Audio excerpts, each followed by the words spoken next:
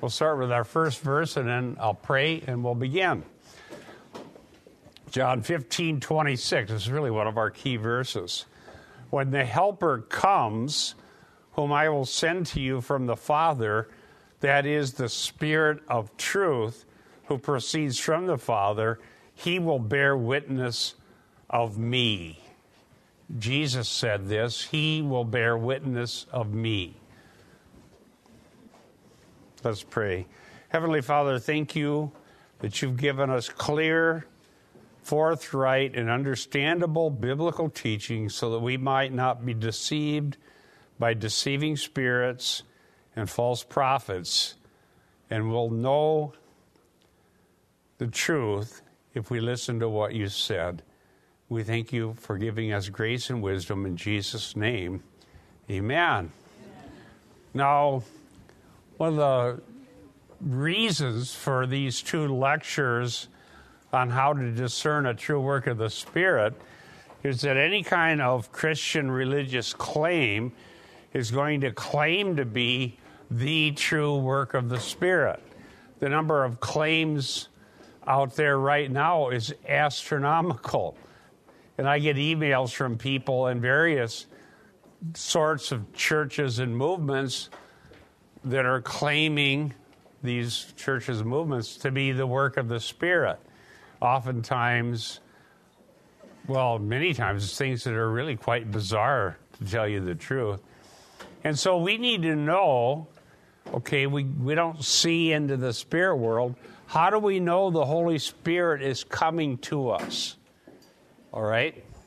Now, I have some quotes from Luther today, and I think it's to our detriment if we refuse to learn anything from church history.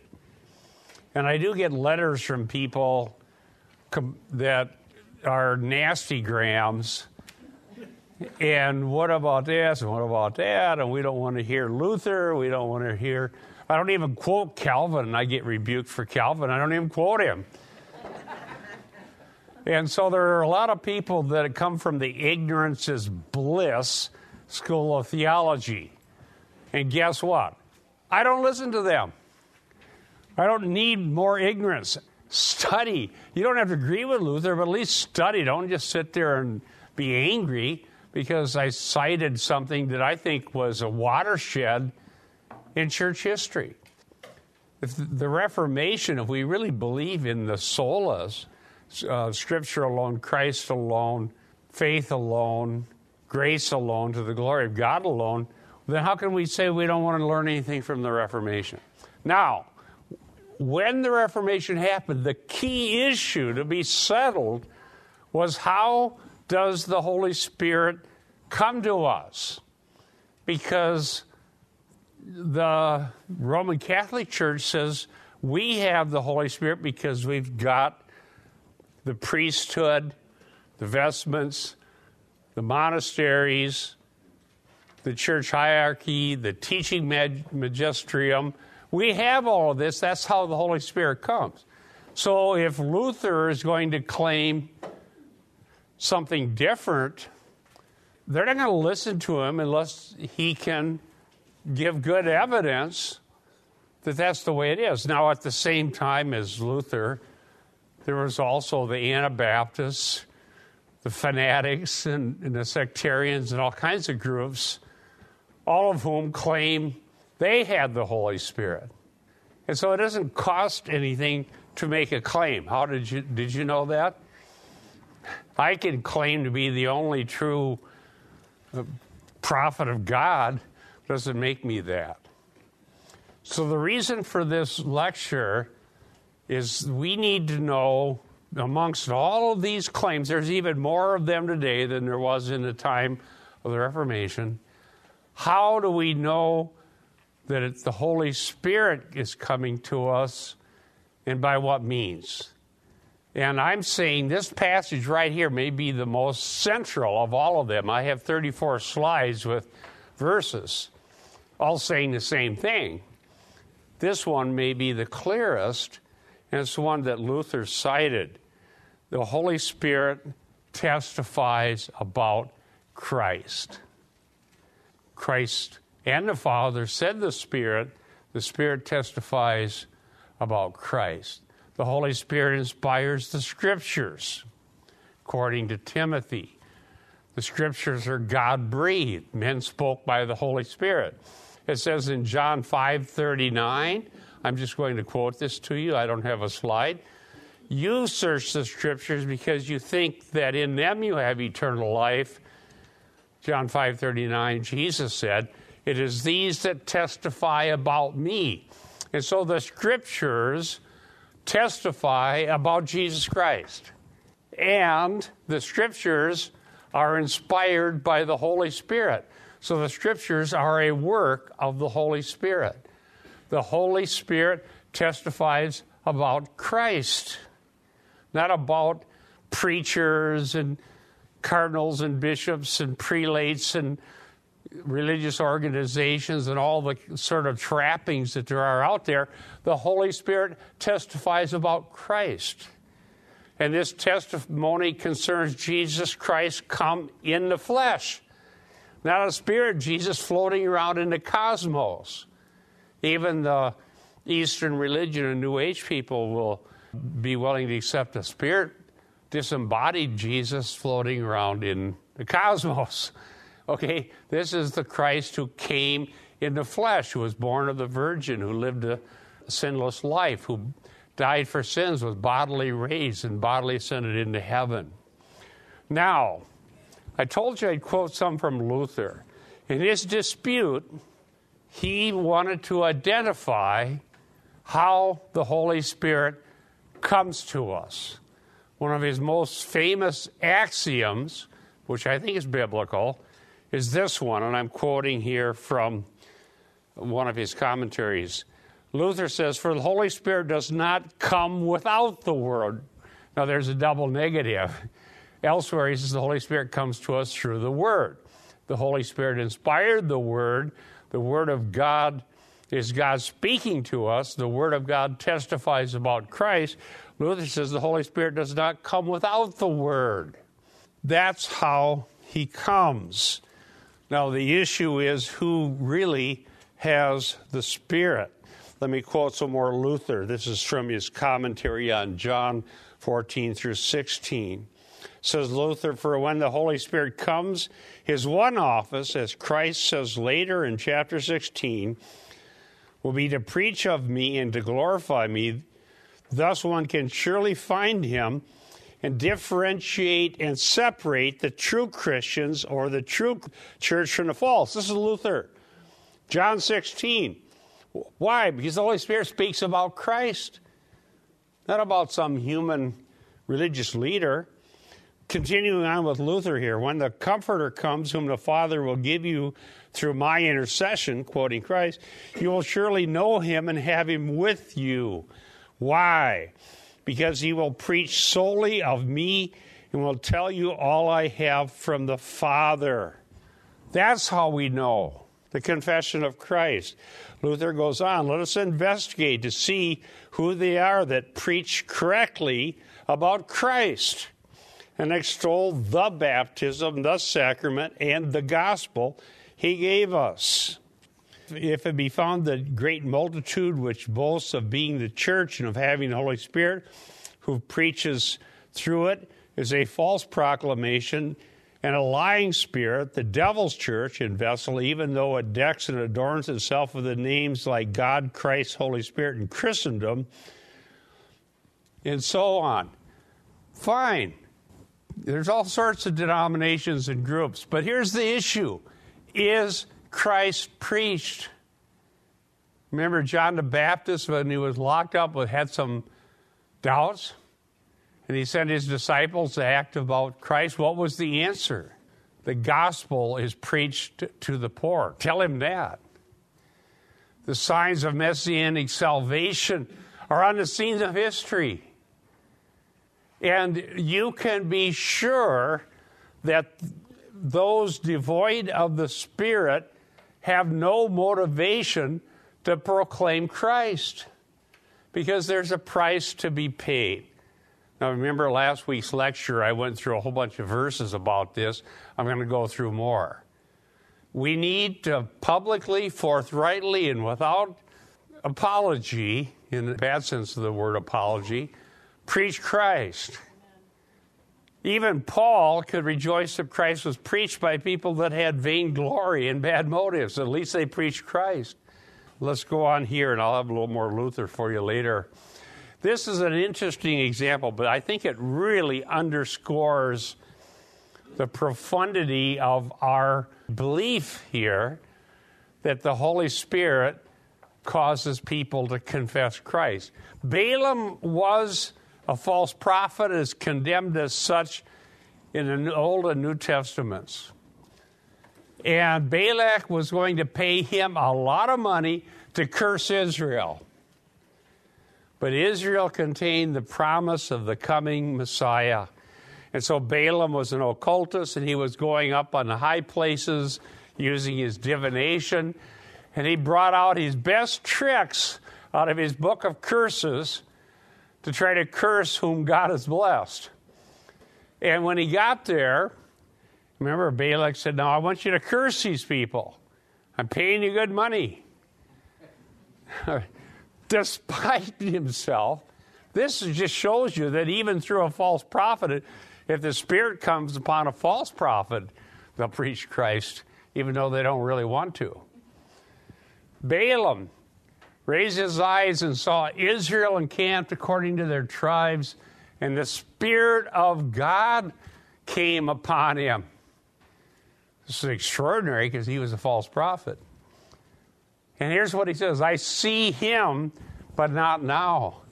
I behold him, but not near. A star shall come out of Jacob, a scepter shall rise of Israel, and batter the brow of Moab, and destroy all the sons of tumult." Even a false prophet, when the Holy Spirit comes upon him, preaches Christ. Is discernment that hard? It isn't. It's so simple. If we would just do it. Told you last week the story. It's the person who went to the Laughing Revival and came back a week later and reported that Christ was not preached, but it was a great revival. Well, she wasn't totally convinced of that. And I said, it can't be a revival if Christ is not preached. Well, we have this new church growth movement, and we fill churches with thousands of people. Is Christ preached? Not exactly. Yes, Mike. I think you might be going to what I was thinking, and that's, is it the true Christ that they're preaching? We a lot of people preach Christ, but it's not the true Christ. It's a false Christ, and it deceives more people than not preaching him at all. What's generally preached, because that's why 1 John's so important, that we started with last week. Jesus Christ come in the flesh. Now, historically, both in Roman Catholicism and in Protestant denominations, historically, the way they sought to ensure this was with creeds.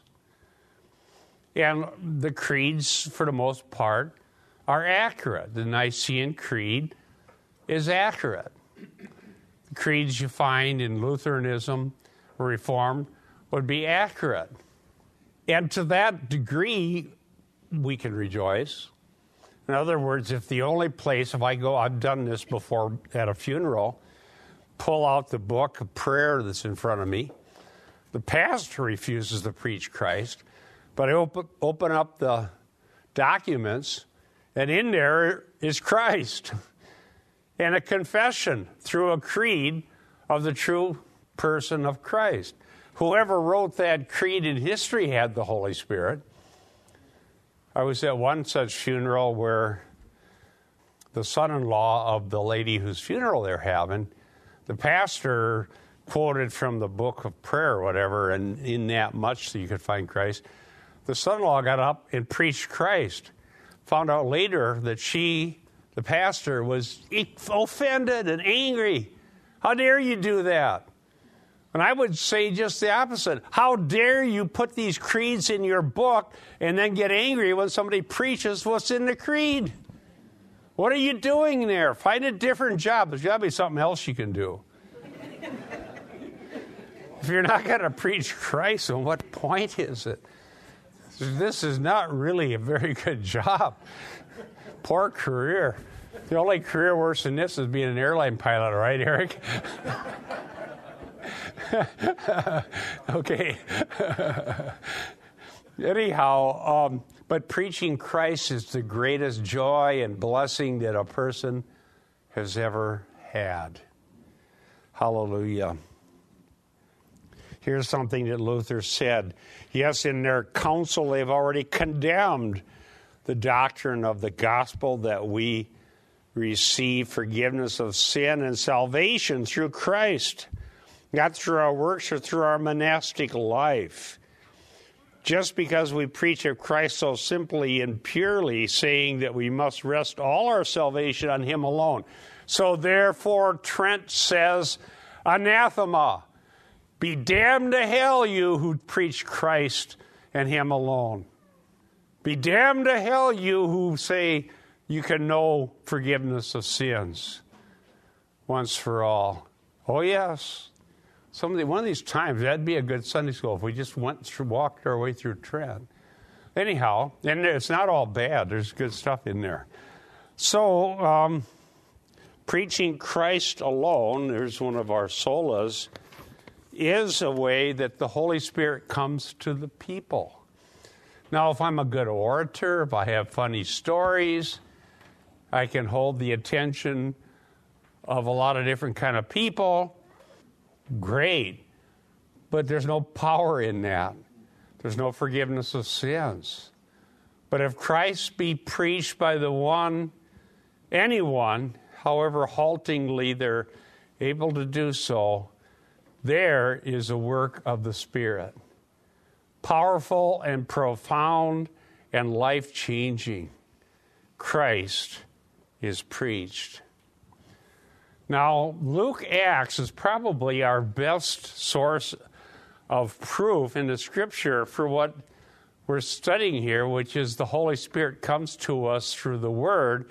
And when the Holy Spirit comes upon us, what happens is we preach Christ. Now, why is that so? I have one of the first ones here in Luke Acts. Luke Acts is a 2-volume work by the same author, Luke, the physician.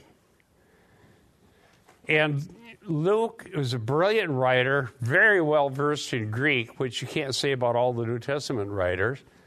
And in his style of writing, inspired by the Spirit, he gives us verbal clues about who we ought to listen to.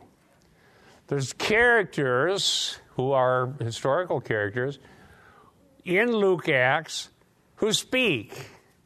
And we need to know, do they speak for God or are they a false teacher? How do we know who to listen to?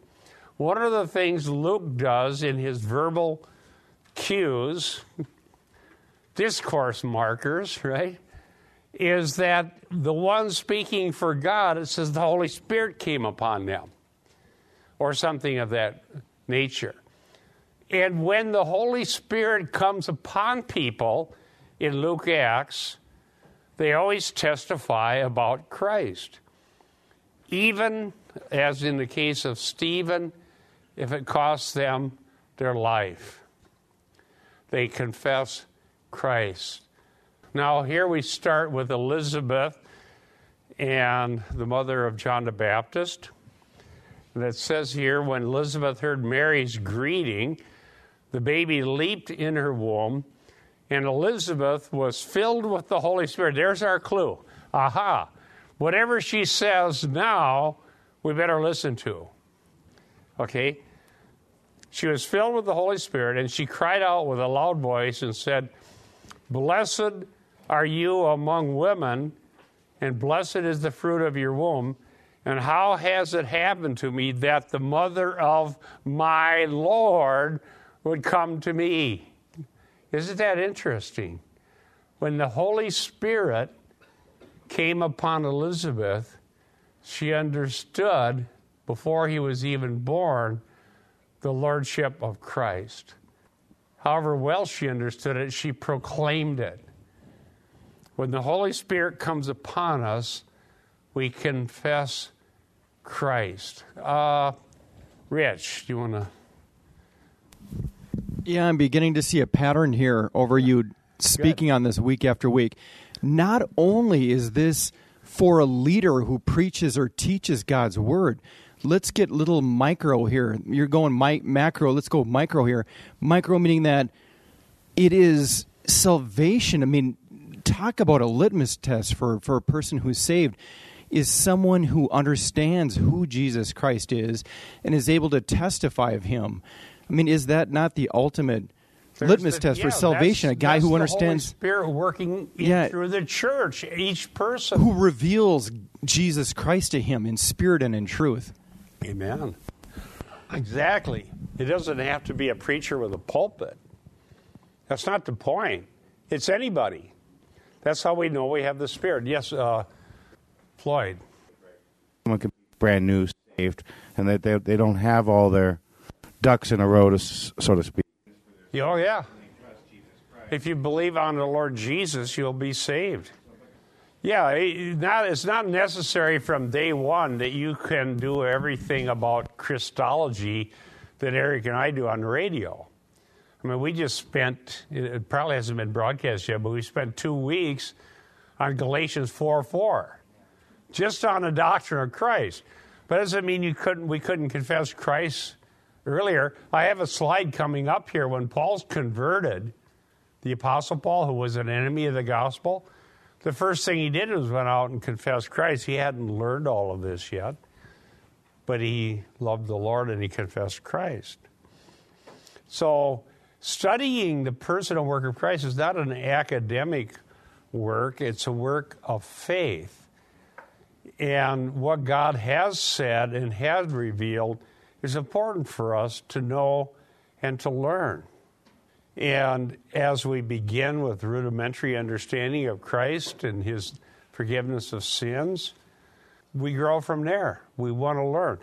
Now, Luther, because a lot of people were illiterate, which is something that he certainly worked against, trying to make people literate through the church.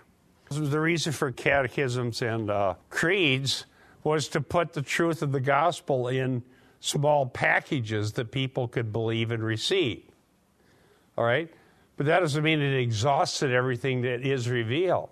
And so the original idea was good, but then here later, hundreds of years later, to just throw that into a book of prayer and then preach on something else from the pulpit, Luther would totally rebuke that. No, you can't do that.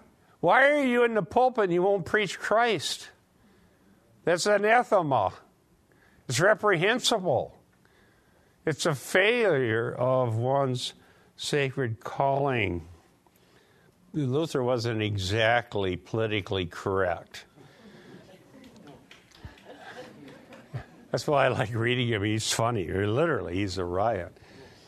He says this, "Therefore ponder this well, and learn to say, even if 1,000 times as many great and holy councils, popes, bishops had decided and decreed this, even if they glorified the name of the church and of the Holy Spirit ever so much, it is nevertheless false and the devil's invention, for the preaching and teaching is in variance with that of Christ." But I would say the opposite. Now, if the Pope did preach Christ and the free gift of salvation, the forgiveness of sins by grace alone through faith alone, we would have to take note of that as a work of the Spirit. But it hasn't happened. As a matter of fact, Trent anathematizes that doctrine. Now, let's go on here. Let's look at Luke Acts. Here is Zacharias. Okay? Notice what it says there. I have it highlighted in red. He was filled with the Holy Spirit. That's Luke's way of saying, listen to this guy. All right? He's filled with the Holy Spirit. Now, we want to hear what he has to say.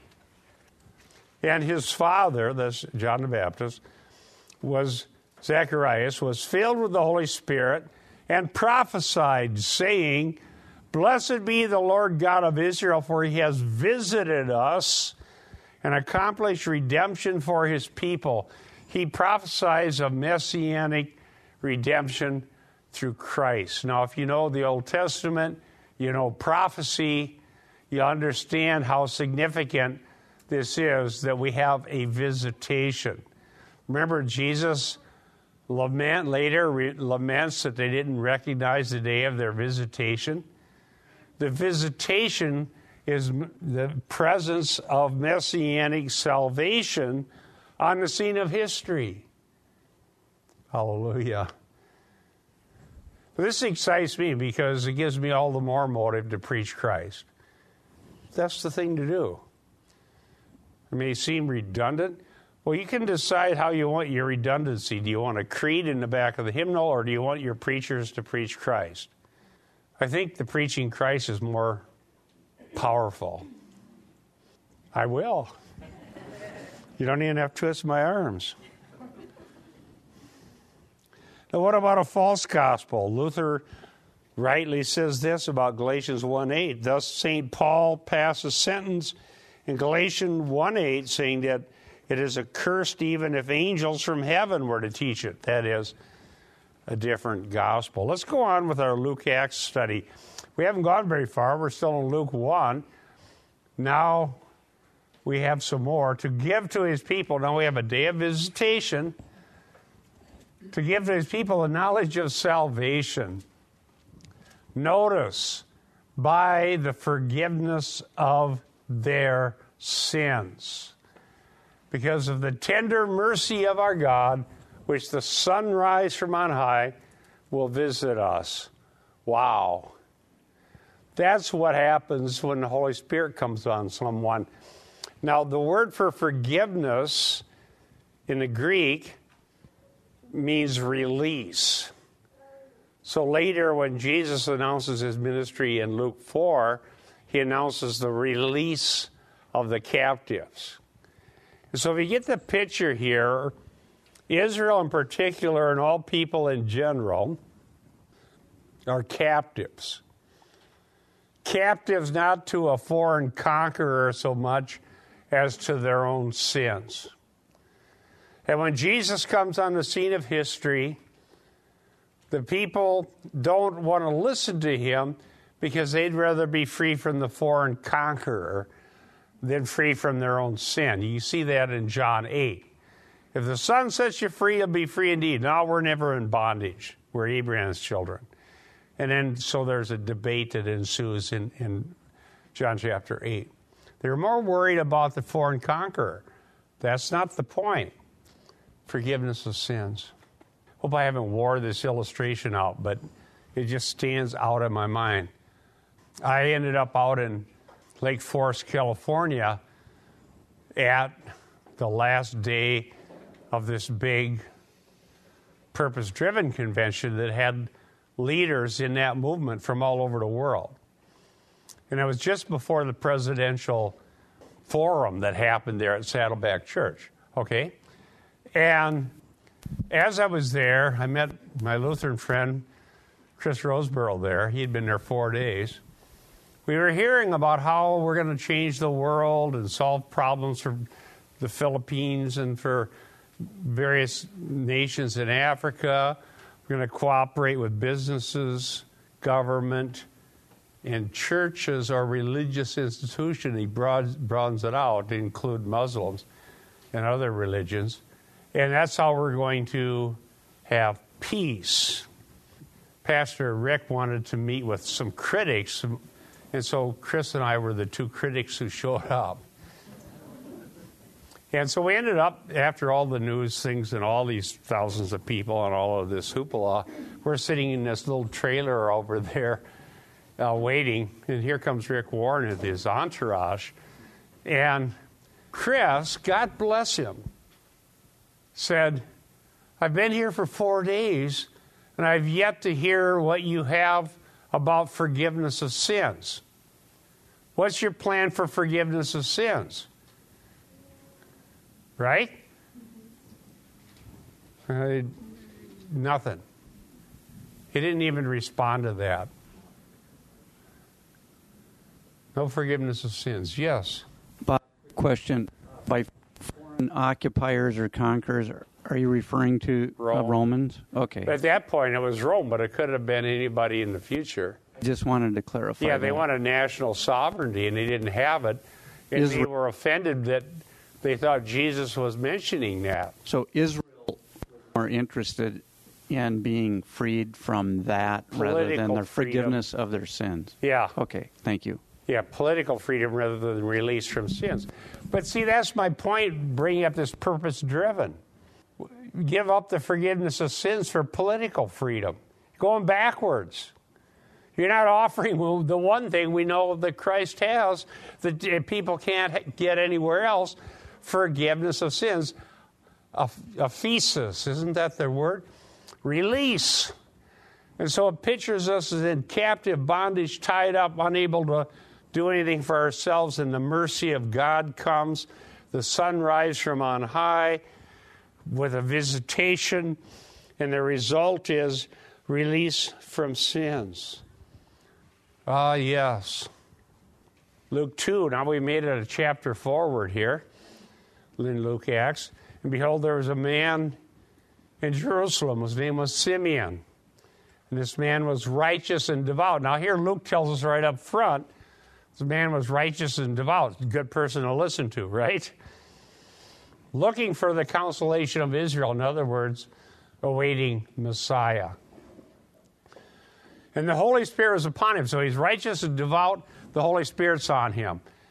Simeon's utterance here becomes sort of programmatic for Luke Acts. In other words, these themes will be developed throughout Luke and then later in Acts.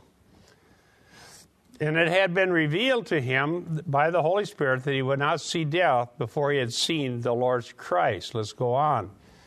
And he came, in verse 27, in the Spirit into the temple.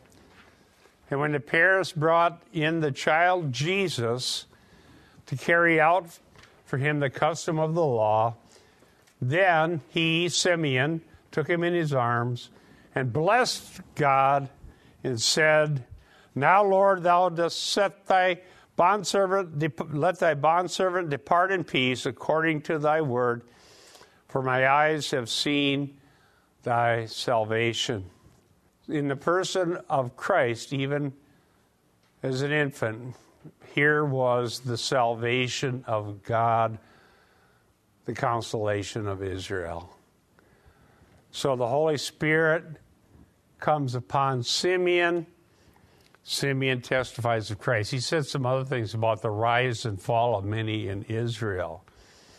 Now let's go forward to John the Baptist. I'm just giving you a little walk through Luke Acts. Different people the Holy Spirit came upon. Here's John the Baptist, Luke 3:16.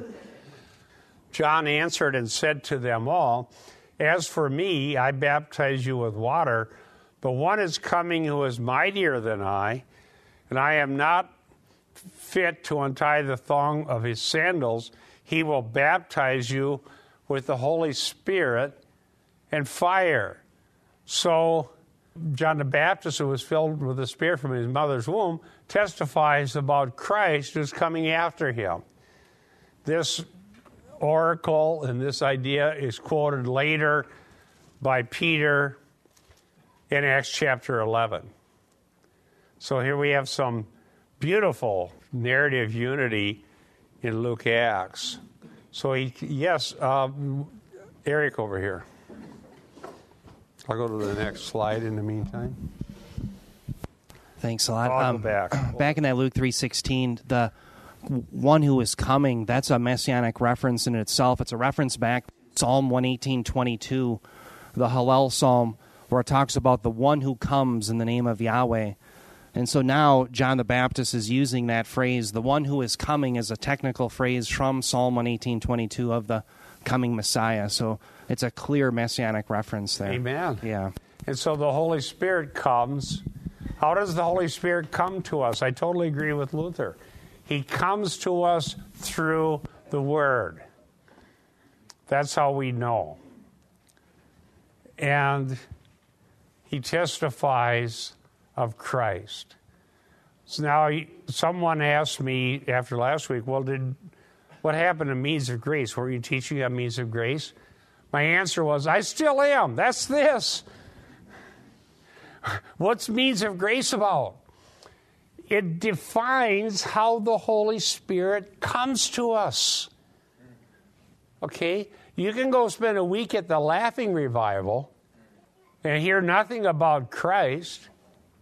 Or you could do something not so bizarre like go on a mercy trip where you help the poor. Not a bad thing to do. I believe in common grace and I believe in good deeds. But if Christ is not preached, that's not a work of the Spirit. So you can heal the body and allow the soul to go off into hell if Christ is not preached. In Emergent, there's my second chapter on that movement was on missions. They call it, what do they call it again? Missional. Thank you. Missional. What does that mean? Well, they tell you. Go around out here and see what God's doing and join it. And I describe why that is totally inappropriate and impossible. We think we know what God's doing by our own prejudice.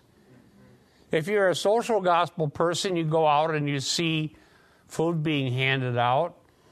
You think in your mind, that's what God's doing, you join that. If you're somebody inclined in some other way, you might think, well, building a stronger governmental structure would be what God's doing. I'm going to run for office.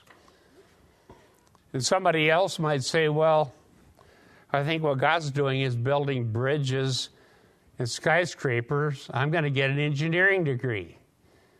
You can imagine what you think God would be doing if God was indeed doing something, and then you join it, but you have no authoritative word from God saying what he really is doing. And that is proclaiming Christ and the gospel. That's how we know. And so if we go to a conference and Christ is preached, even if there's some things we might not agree with, we have to come back rejoicing that Christ was preached. Amen? If we can't do that, then we're missing the point in Philippians. Christ was preached. Luke 3:22. Here is one of the more powerful ones. God himself testifying about Christ. When the Holy Spirit came, Luke 3:22, and the Holy Spirit descended upon him, that is Jesus, in bodily form like a dove, and a voice came out of heaven, thou art my beloved Son, in thee I'm well pleased. So here we have the Father testifying about the Son on the occasion of the Holy Spirit coming. I was talking about means of grace. I'm agreeing with Luther. The Holy Spirit comes to us through the Word. In Acts 2:42, they gathered and were devoted to the apostles' teaching on the heels of Peter preaching Christ. And then it says they were breaking bread. That's the Lord's Supper, which is about Christ. Luther said that baptism and the Lord's Supper are the visible word.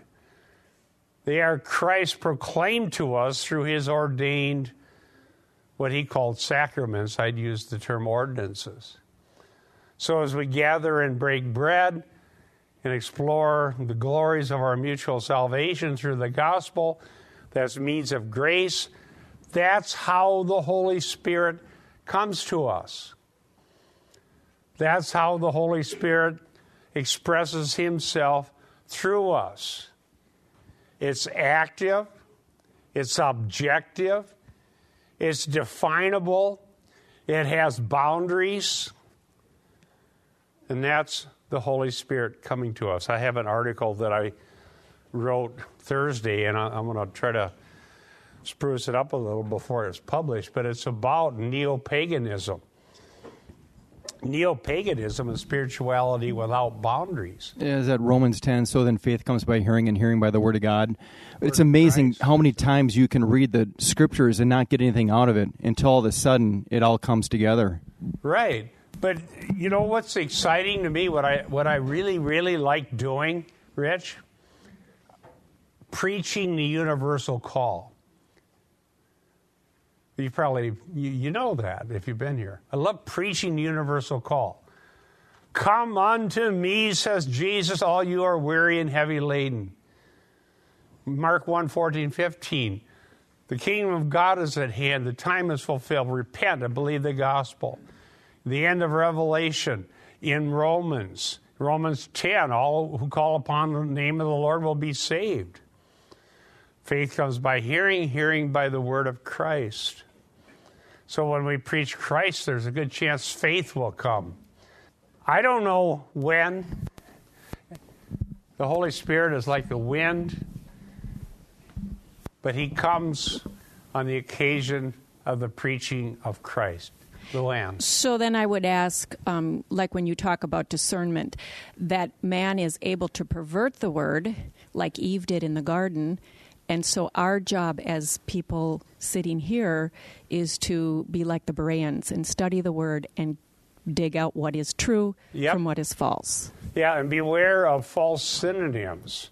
The Mormon Church will claim to preach Christ, but their Christ is a created being, not the Christ of the Bible, who was a half-brother of Satan.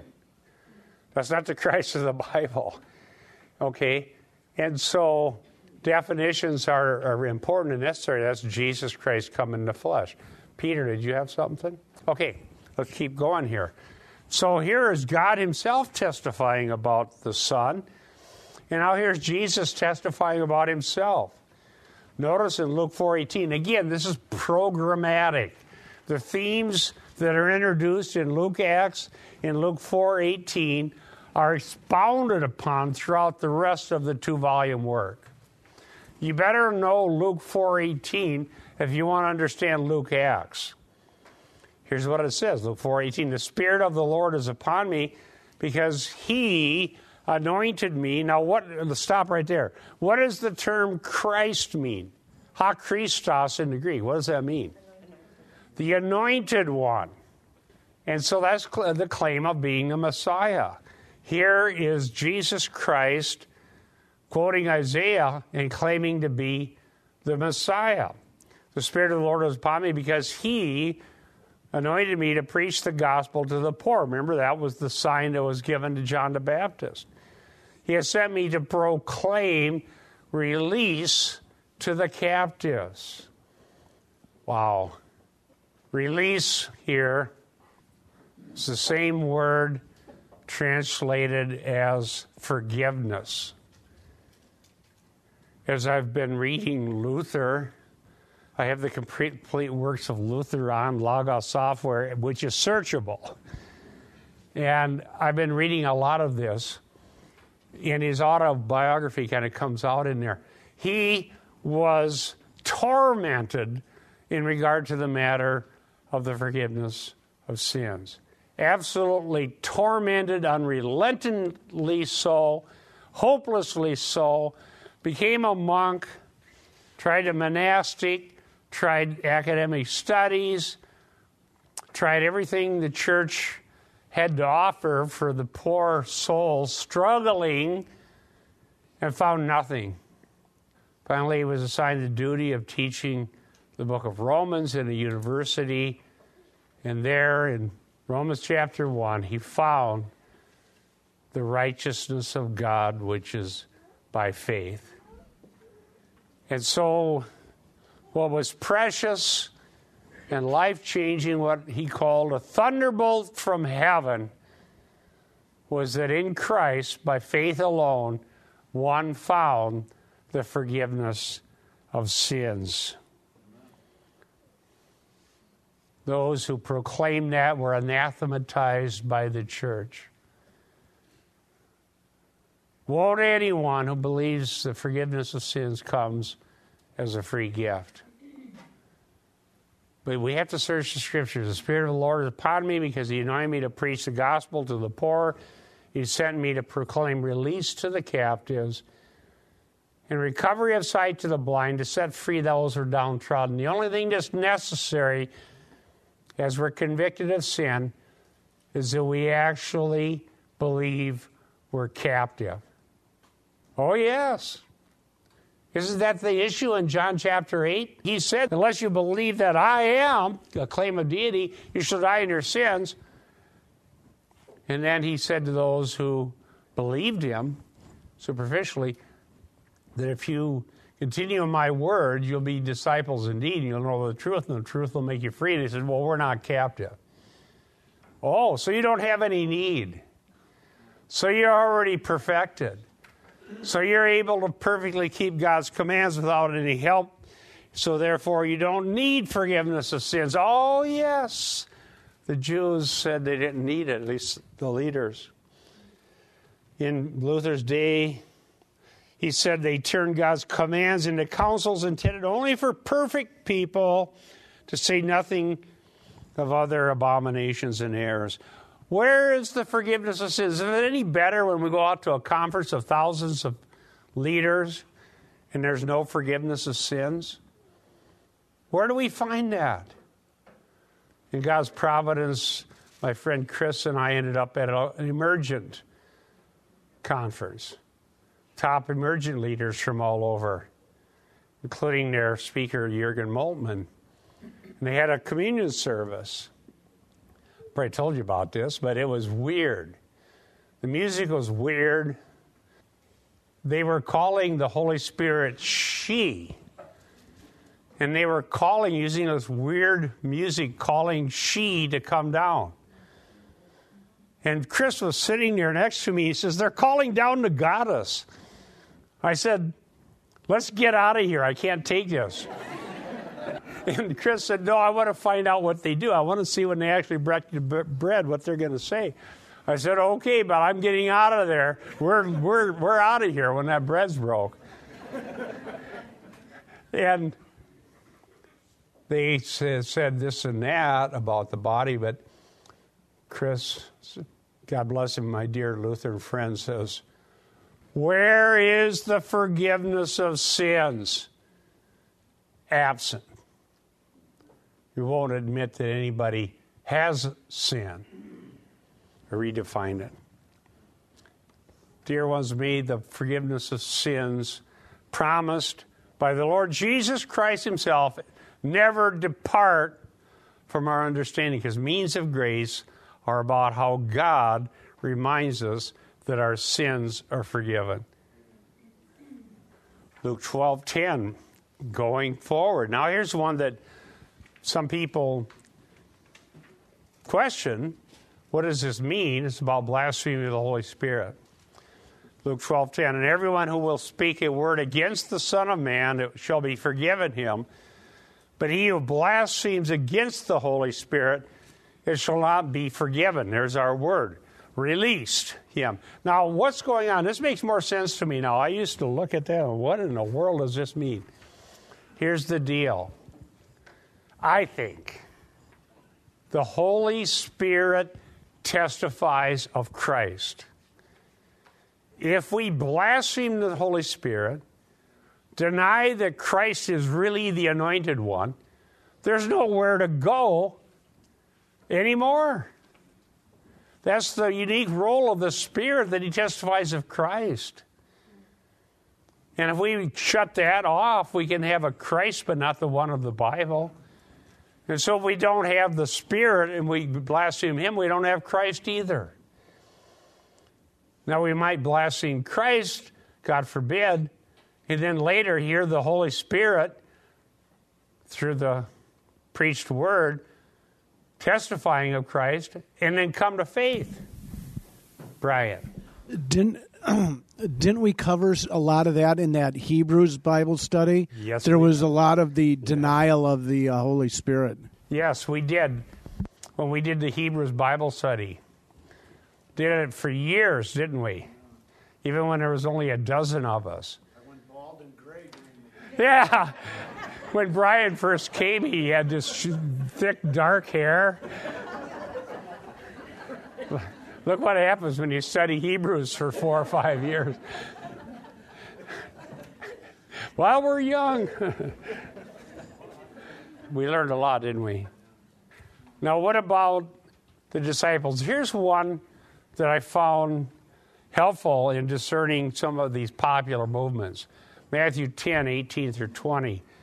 And you shall even be brought before governors and kings for my sake, as a testimony to them and to the Gentiles. But when they deliver you up, do not become anxious about how or what you will speak, for it shall be given you in that hour what you are to speak. For it is not you who speak, but the Spirit of your Father who speaks in you. Now, I think there's a reason for this. I thought about this when I was on the plane on the way out to that meeting out in California in front of all these dignitaries. I thought about this passage. The one thing we know the Holy Spirit will do through us is testify about Christ. Okay, and so I can go and argue this, that, and the other thing, but I purposed in my heart that if nothing else happens, I'm going to preach Christ. So I was able to do so, to preach Christ. That's what matters.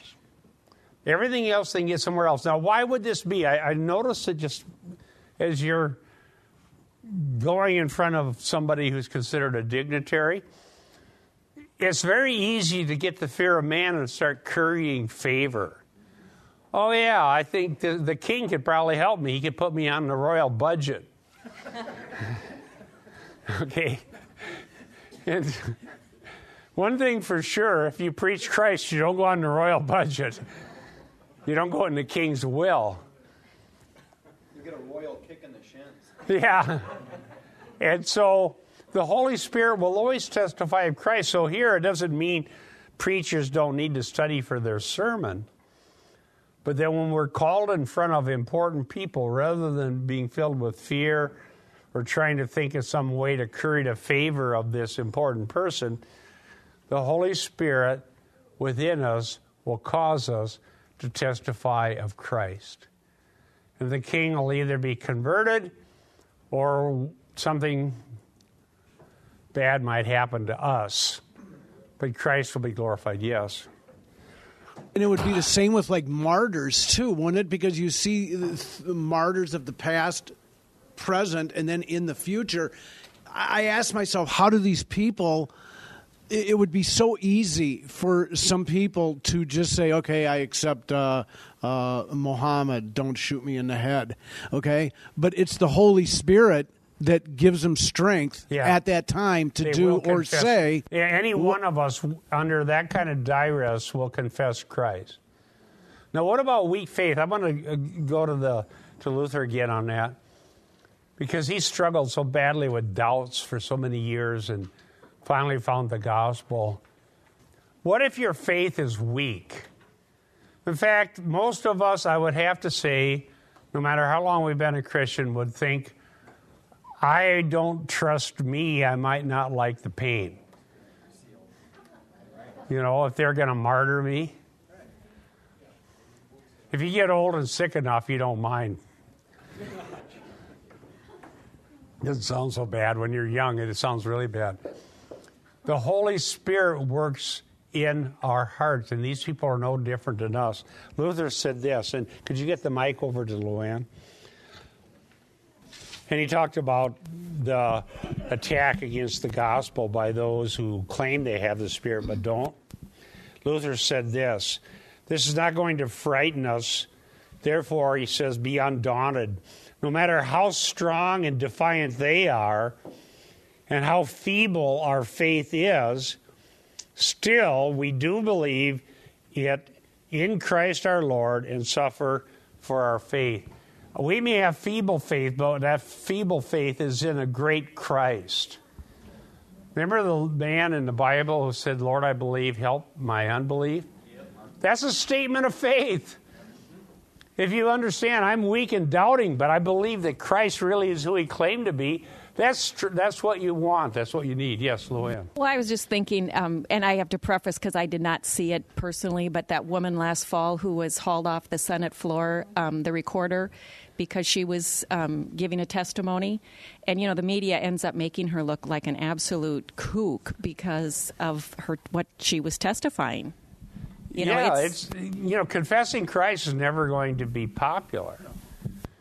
But, you know, think about this, all right? The whole time I was in seminary, once things shifted over to the seeker-sensitive model and the therapeutic model, the gospel is driven out of pulpits. What safer place is there to preach Christ than from a pulpit set up to do just that? In a building built by the sweat and treasure of a previous generation who believed that someday the Christ would continue to be preached, and yet we go to the seminar and says people don't want to hear about that. They want to know how you're going to make them less lonely, and so on and so forth. Dear ones, we don't even have the courage to preach Christ in our own pulpits. How are we going to do it anywhere else? Isn't that bad? We better preach Christ, or maybe we don't have the Spirit. One more. Oh, I'm out of time. This is too much. Okay, slide 21. Somebody remind me in 2 weeks, slide 21. So we're out of time. Let's close with prayer. Heavenly Father, we pray that we would have our faith anchored in the gospel, and that we would confess Christ even when it's not popular to do so. Help us, Lord. In Jesus' name, amen.